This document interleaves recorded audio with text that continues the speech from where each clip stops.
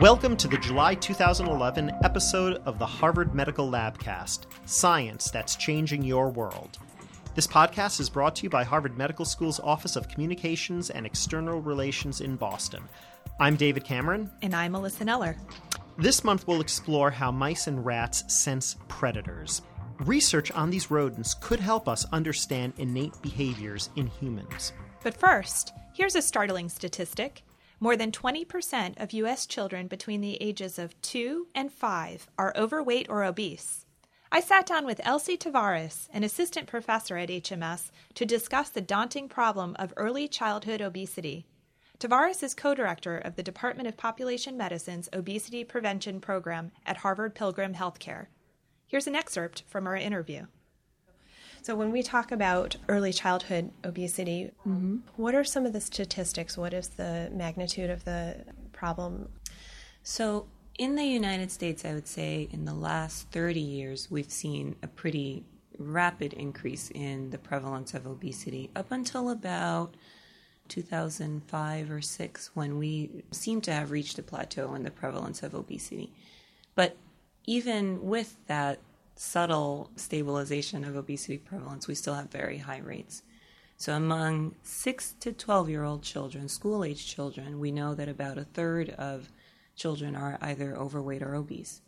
But it's not a problem that spares even the youngest of children. And even among children under 6 years of age, from birth to 5 years of age, we see pretty high rates of overweight in that age group. Is that something where many of those children are initially overweight and then they are able to lose that weight? It's a good question. So in almost all of the studies from the Centers for Disease Control and Prevention and the National Health Statistics that are published pretty regularly, it doesn't look like birth weight, for example, has been increasing. In fact, it looks as if birth weight has remained pretty stable. It really is seeming to be that children are pretty much starting on average at a healthy weight, but weight gain and excessive weight gain is becoming of higher prevalence in the U.S., especially, I would say, in the first 2 years of life, and that's been more and more recognized recently. And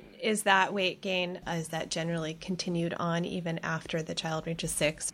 I think the evidence really does support that this excess weight gain early in life is associated with obesity in later childhood and even adulthood. And how does that break down in terms of the population? Is it pretty pervasive across the U.S., across different racial groups? Is it? So, what interests me most about the trends, and especially more recent trends, is that even though we seem to have reached a plateau in obesity prevalence, the prevalence is still high and disproportionately high among some subgroups in the United States, including African American children and Latino children. And you can already see what those early life differences in obesity are going to mean for that child as they get older. They're more at risk for cardiovascular disease, for diabetes, for a whole host of issues that used to be adult problems that we're starting to see younger and younger. You recently sat on an Institute of Medicine committee that was committed to addressing some of these issues or taking a look at some of these issues. Is there growing acknowledgement of these kinds of long-lasting and severe health problems associated with Yes, absolutely. So the Institute of Medicine report was commissioned by the Robert Wood Johnson Foundation after a pretty clear recognition that for quite some time, our national efforts for obesity prevention have somewhat excluded children under 6. What were some of the major recommendations to come out of this committee and that were laid out in the report? So there were several. The charge for the committee was to propose, based on evidence, potential areas where policies could be developed in areas and settings where children spend the most time in. A lot of the recommendations are targeted to professionals who work with children, healthcare professionals, childcare professionals, education professionals. So one of the first recommendations was that pediatricians and other healthcare professionals who measure children should use the appropriate standards for tracking growth in children and gave some suggestions on how to detect a child who is gaining excessively. I'm just going to briefly kind of list off some of the other areas that the report targeted. So there was physical activity, healthy eating, marketing and screen time, and sleep. Right. Marketing and screen time. Can you talk a little bit about how those relate to obesity, and especially because we're talking about very young kids now? You know, it's interesting because you would think that the younger children would be less exposed to television and that this wouldn't really be an issue. But actually, once you reach school age, children are in school, so they actually don't have as much opportunities to watch television as a child, a preschooler who might be home or might be in a childcare setting that allows television viewing. And the television that most children are exposed to contain toxic advertising that leads them to make purchase requests of their parents for a whole host of unhealthy foods and beverages. And were the recommendations focused on limiting exposure to this marketing and to television by providing the child with other activities, or did it actually focus on creating policies to limit that kind of marketing? Right. It was both. So for children 2 to 5 years of age, the recommendation was actually very consistent with the Let's Move campaign, for example, or the American Academy of Pediatrics, where we were really proposing and recommending that children in that age group should not watch more than 2 hours of television per day. There was also a recommendation for limiting exposure to marketing, and the recommendation in that area was really targeted towards national regulation, which we haven't had yet in the United States and which exists actually in other countries outside of the U.S. Just returning to the point about limiting TV to, I think you said no more than 2 hours a day for children 2 to 5 years old. I think that there are a number of things that this report about the setting the child is in. How can the people who this report is targeting help parents to create these kinds of environments? That's a great question. And I would say that even though the report wasn't meant to directly target parents, it is meant to indirectly target parents through healthcare professionals and education professionals in childcare and in schools. And I would say that adults who work with children have this great window of opportunity when they interact with parents to set a good example. So, for example, we probably shouldn't have televisions in childcare centers. We probably shouldn't have televisions in the waiting rooms of pediatric clinics or, fast food establishments in hospitals where children come to seek their care. I mean, there's a lot that we can do to actually set a good example in these settings where children do spend their time, so that what's translated to the parent is that these are the types of environments that they might also consider for their home.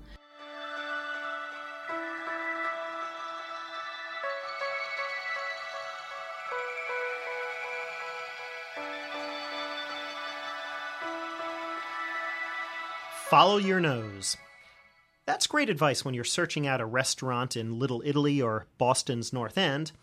And if you're a mouse, excellent advice for staying alive. Compared to humans, mice and other rodents are expert at sleuthing with their sense of smell. After all, mice have roughly 1,200 kinds of odor receptors, while we humans have a mere 350. And mice rely on some of these receptors to stay out of trouble.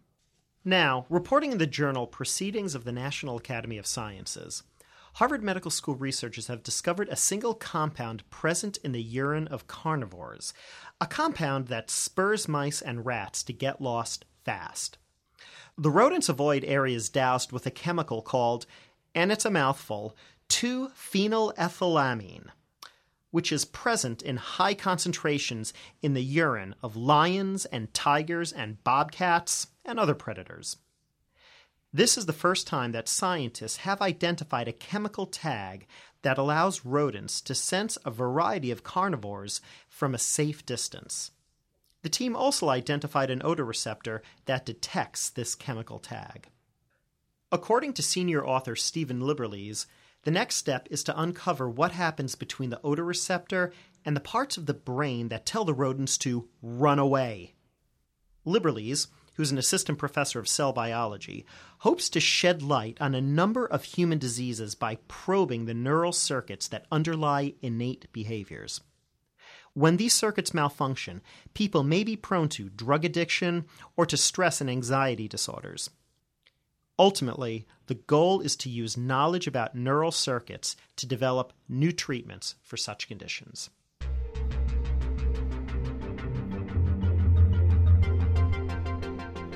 Thanks for listening to the July episode. We'll leave you with a brief excerpt from the Institute of Medicine report on early childhood obesity. Contrary to popular belief, children do not grow out of their baby fat. Although few attempts have been made to prevent obesity during the first years of life, this period may represent the best opportunity for obesity prevention. This podcast is a production of Harvard Medical School's Office of Communications and External Relations, and we'd love to hear your comments on this program. Visit our podcast website at podcast.hms.harvard.edu and tell us what you think or read what other listeners are saying. In order to learn more about Harvard Medical School, our academic and research programs, and our affiliated hospitals and research institutes, visit hms.harvard.edu.